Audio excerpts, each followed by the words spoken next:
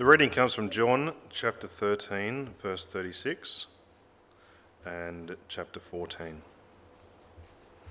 Reading from the NIV.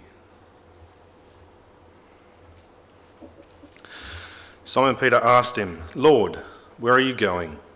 Jesus replied, "Where I am going, you cannot follow now, but you will follow later." Peter asked, "Lord, why can't I follow you now? I will lay down my life for you." Then Jesus answered, "Will you really lay down your life for me? Very truly I tell you, before the rooster crows, you will disown me 3 times. Do not let your hearts be troubled. You believe in God, believe also in me. My Father's house has many rooms. If that were not so, would I have told you that I am going there to prepare a place for you? And if I go and prepare a place for you, I will come back and take you to be with me, that you also may be where I am. You know the way to the place where I am going." Thomas said to him, "Lord, we don't know where you are going, so how can we know the way?" And Jesus answered, "I am the way and the truth and the life. No one comes to the Father except through me. If you really know me, you will know my Father as well. From now on, you do know him and have seen him." Philip said, "Lord, show us the Father, and that will be enough for us." Jesus answered, "Don't you know me, Philip, even after I have been among you such a long time? Anyone who has seen me has seen the Father. How can you say, 'Show us the Father'? Don't you believe that I am in the Father and that the Father is in me? The words I say to you, I do not speak on my own authority. Rather, it is the Father living in me who is doing his work. Believe me when I say that I am in the Father and the Father is in me, or at least believe on the evidence of the works themselves. Very truly I tell you, whoever believes in me will do the works I have been doing, and they will do even greater things than these, because I am going to the Father. And I will do whatever you ask in my name, so that the Father may be glorified in the Son. You may ask me for anything in my name, and I will do it. If you love me, keep my commands, and I will ask the Father, and he will give you another advocate to help you and be with you forever, the Spirit of truth. The world cannot accept him, because it neither sees him nor knows him, but you know him, for he lives with you and will be in you. I will not leave you as orphans, I will come to you. Before long, the world will not see me anymore, but you will see me. Because I live, you also live. On that day, you will realize that I am in my Father, and you are in me, and I am in you. Whoever has kept my commands and keeps them is the one who loves me. The one who loves me will be loved by my Father, and I too will love them and show myself to them." Then Judas, not Judas Iscariot, said, "But Lord, why do you intend to show yourself to us and not to the world?" And Jesus replied, "Anyone who loves me will obey my teaching. My Father will love them, and we will come to them and make our home with them. Anyone who does not love me will not obey my teaching. These words you hear are not my own. They belong to the Father who sent me. All this I have spoken while still with you.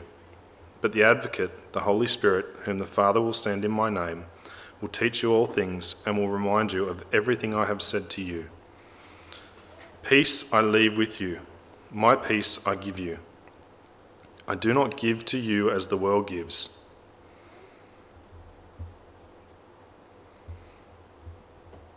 Do not let your hearts be troubled, and do not be afraid. You heard me say, I am going away and I am coming back to you. If you loved me, you would be glad that I am going to the Father, for the Father is greater than I. I have told you now before it happens, so that when it does happen, you will believe. I will not say much more to you, for the prince of this world is coming. He has no hold over me. But he comes so that the world may learn that I love the Father and do exactly what my Father has commanded me. Come now, let us leave."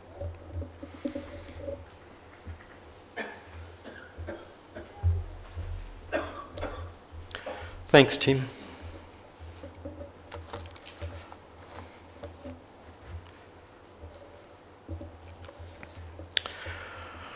So, that's all clear, isn't it? Crystal clear? Yes, I and me, you and me, he and this, us, you and me. Yeah, it all makes a lot of sense, doesn't it? Well, let's go back a little bit. As a matter of fact, when I was listening to Mike last Sunday, something came to mind.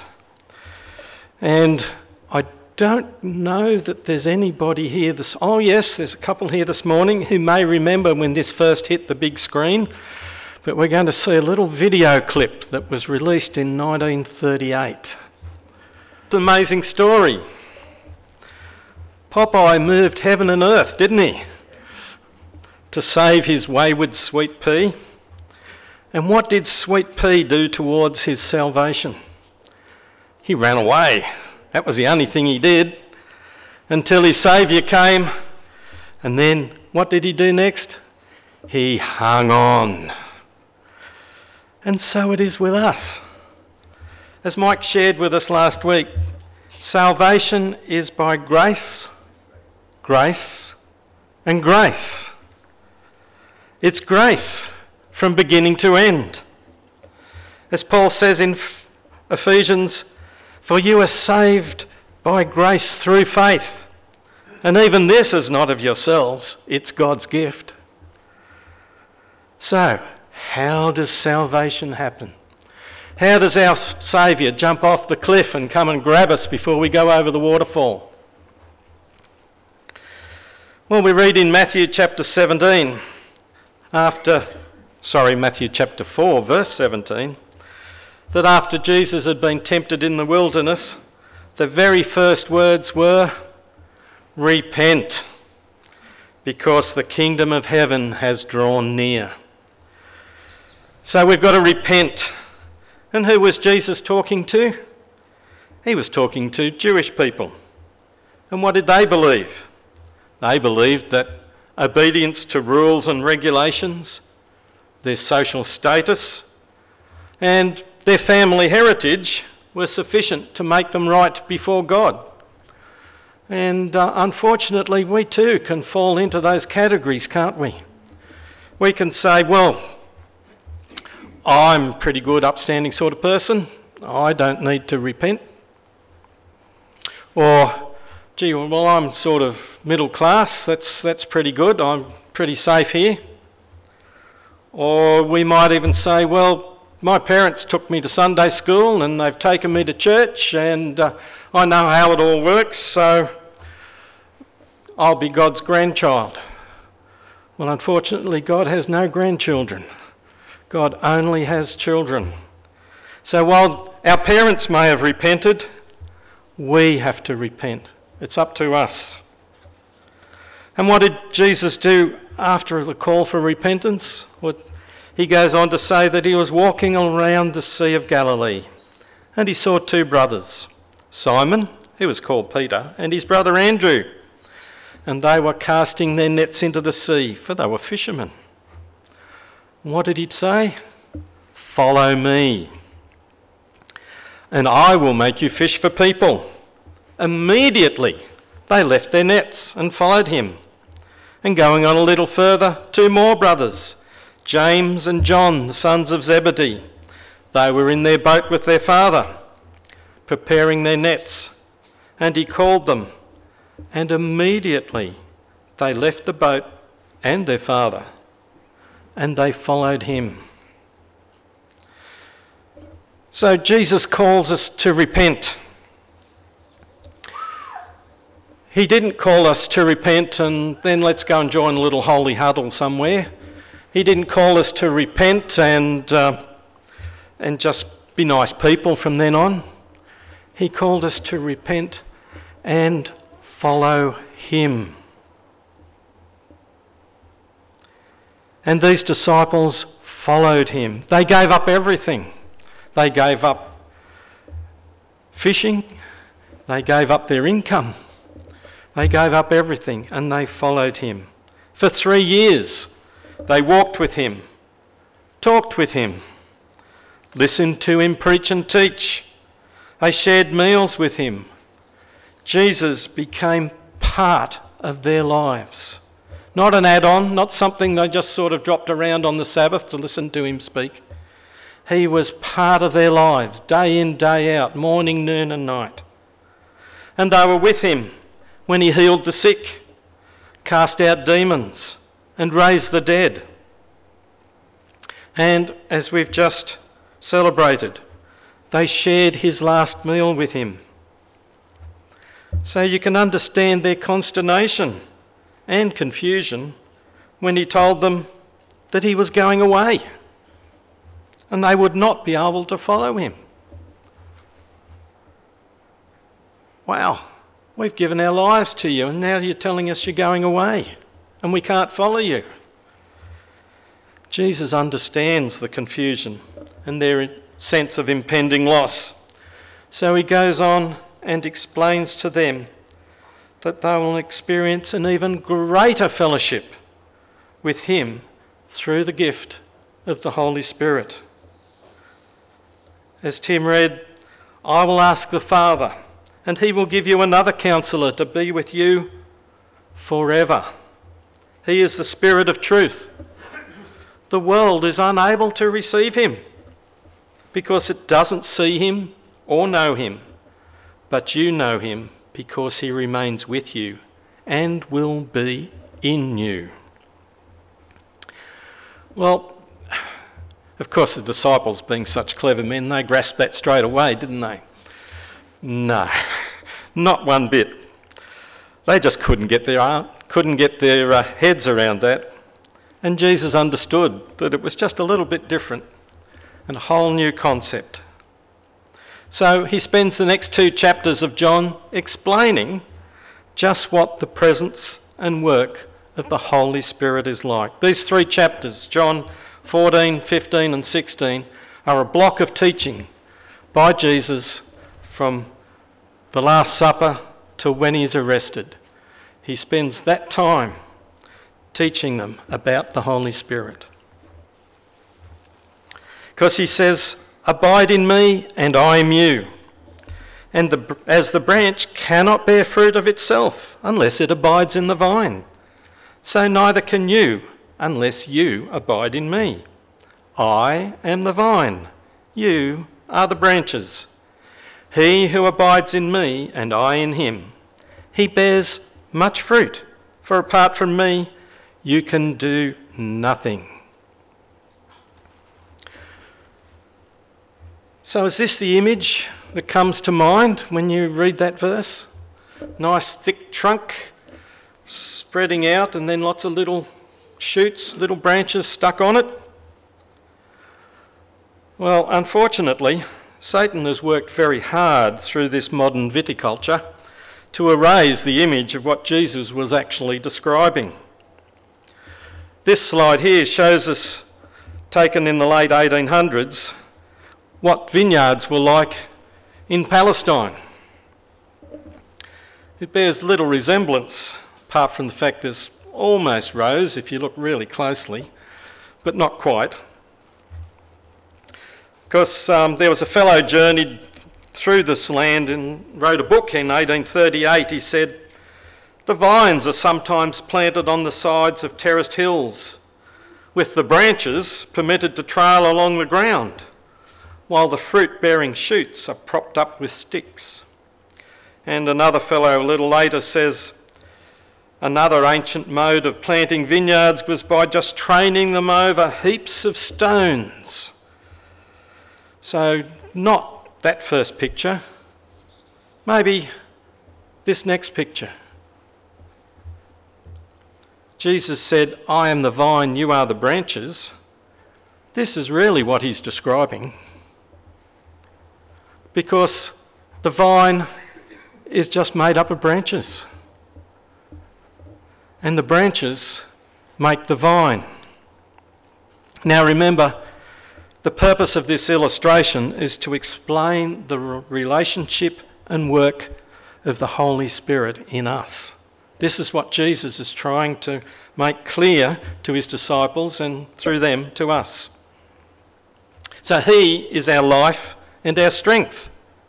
As we abide, that is, live in him, he abides, that is, lives in us. It is Christ who nourishes us. It is Christ who produces fruit in us. It is a difficult concept, but it's one that Jesus thought was vitally important. And if we don't grasp it, then we miss the comforting presence and power of the Holy Spirit that Jesus promised to all who believe in him. So, how does this work? God is a spirit, right? How can a spirit live in us? Well, yes, God is a spirit, but let me explain. Once again, in our Western civilization, Satan has reduced us to thinking that we are just body and mind. But the Bible's very clear that we're made up of body, soul, and spirit.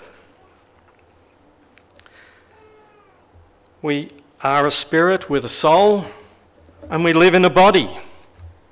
So let's have a closer look at how this works. So our body is where we interact with the physical world through sight, smell, hearing, speech, taste and touch. Our soul, I've missed a piece, haven't I?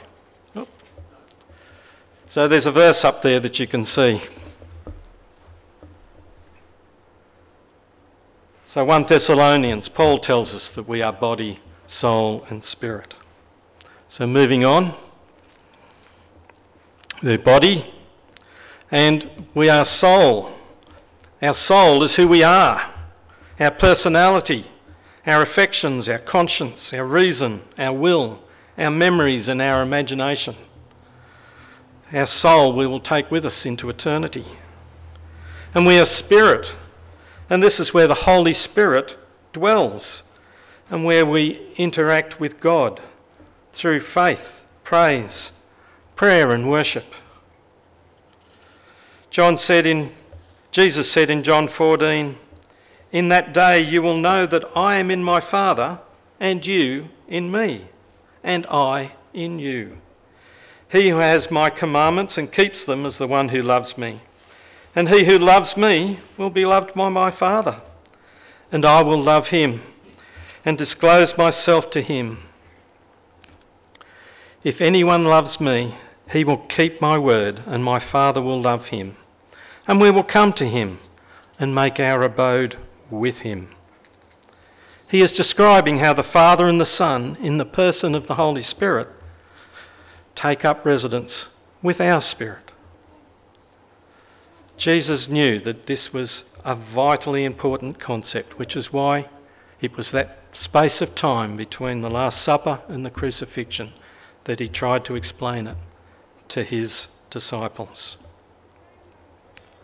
So, what does the Holy Spirit do? So as I go through these, there will be verses will pop up on the screen behind me, which I won't read out. They're just for you to take in. The work of the Holy Spirit is to translate the work of the cross into a daily experience in our lives. He is the law of the Spirit of life, which sets me free from the law of sin and death. He is the Spirit of grace, who actually makes the grace of God take effect in my life. So the gospel is really of two parts. There's the salvation and there's the sanctification. And this is where God's Spirit takes effect. We receive the work of the cross by faith as a once-for-all fact. The ongoing translation of this fact into experience is the daily work of the Holy Spirit. And it is the Spirit of Christ. When you believed on Christ, God sent his Spirit into your life. Through the Holy Spirit, Christ lives in us. And we have fellowship with the Spirit. The Holy Spirit never leaves us. Even when we sin, he is still there. The Bible says we can grieve him by what we do, but he is still there. The conscious presence of God's Spirit in our lives changes our outlook on sin and our attitude towards people and life in general. The Christian life is not just about what God's Spirit can do for you, it's about having close fellowship with him. And this is a daily experience of spending time with God's Spirit. It's a personal relationship of speaking with him, listening to him. It's mutual fellowship. It's not us giving instruction.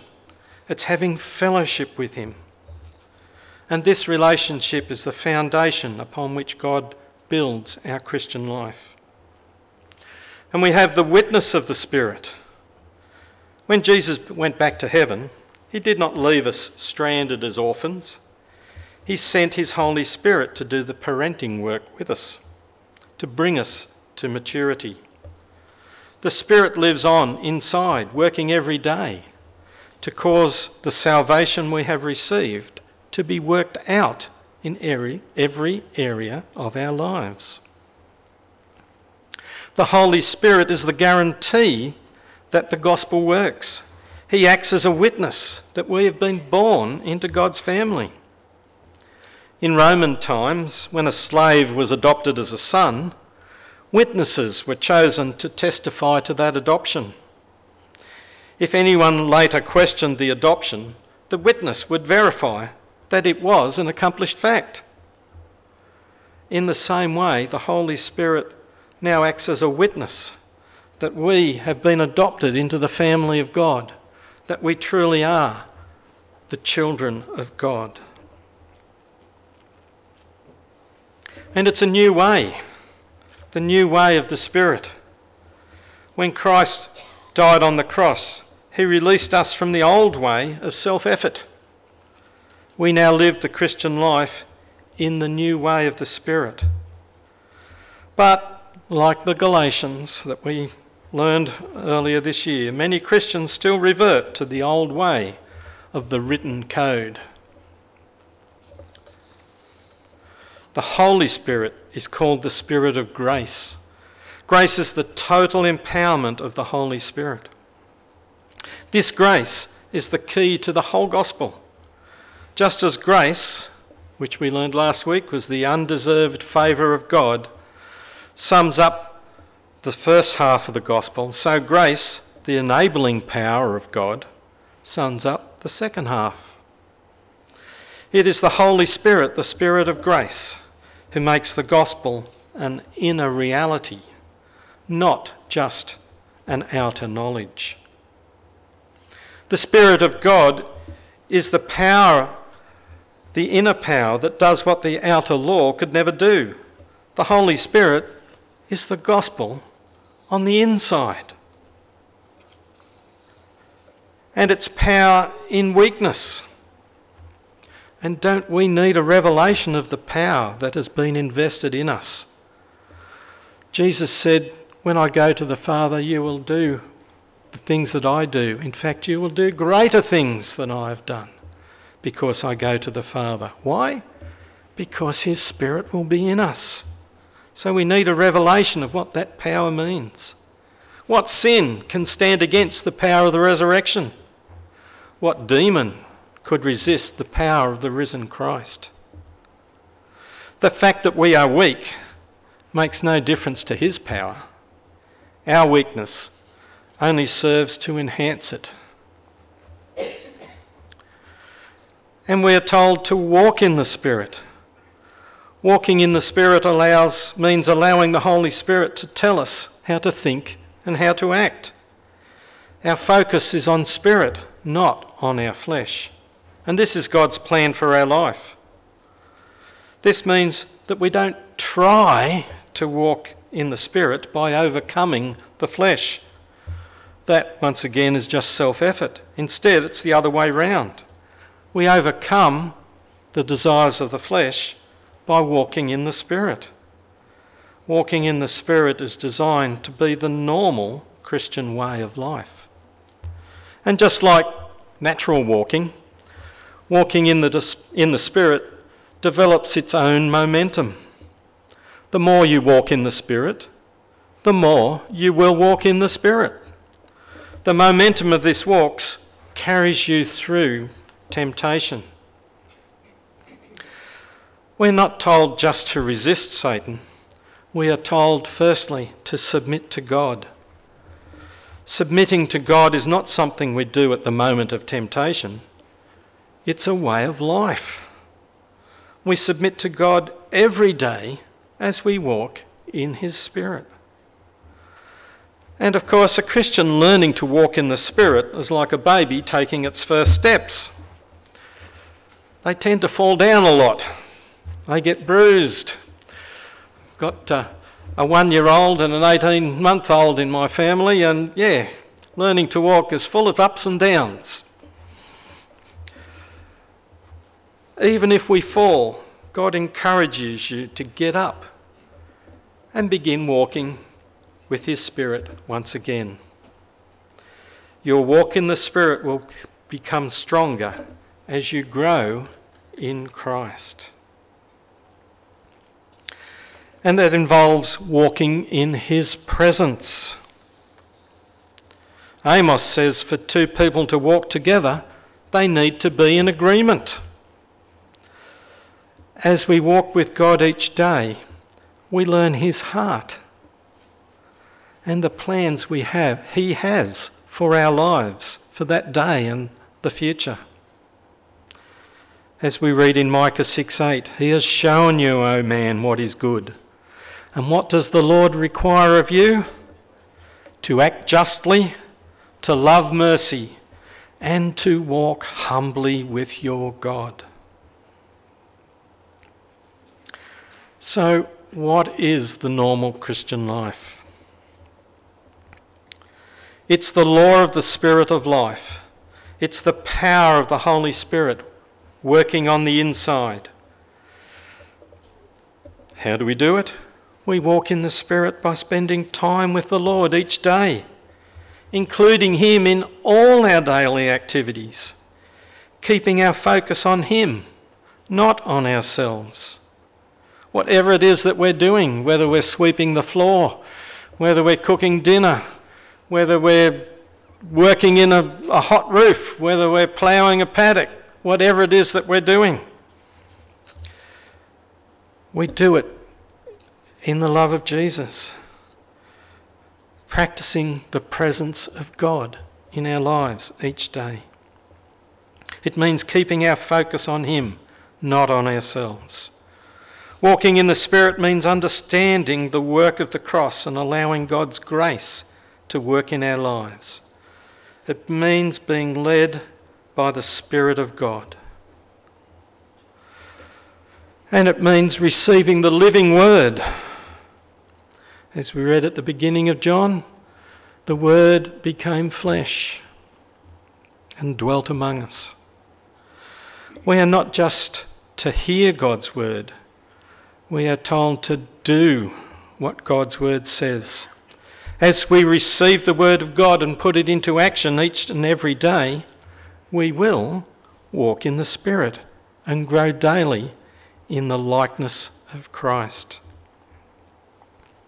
Let the word of Christ dwell in you richly as you sing psalms, hymns, and spiritual songs with gratitude in your heart to God.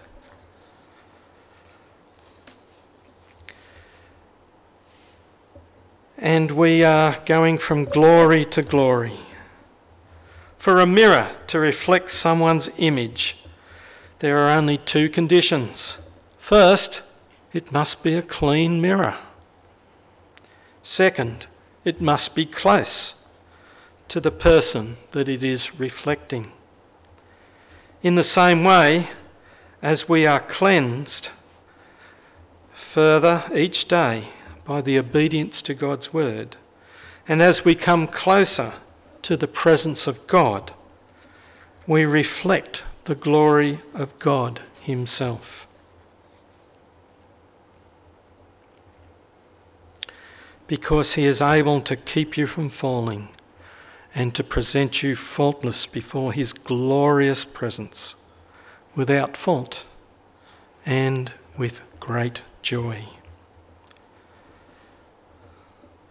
So Colossians 1:26-28, the mystery that has been hidden from past ages and generations, but has now been manifested to his saints, to whom God willed to make known what is the riches of his glory of this mystery among the Gentiles, which is Christ in you, the hope of glory.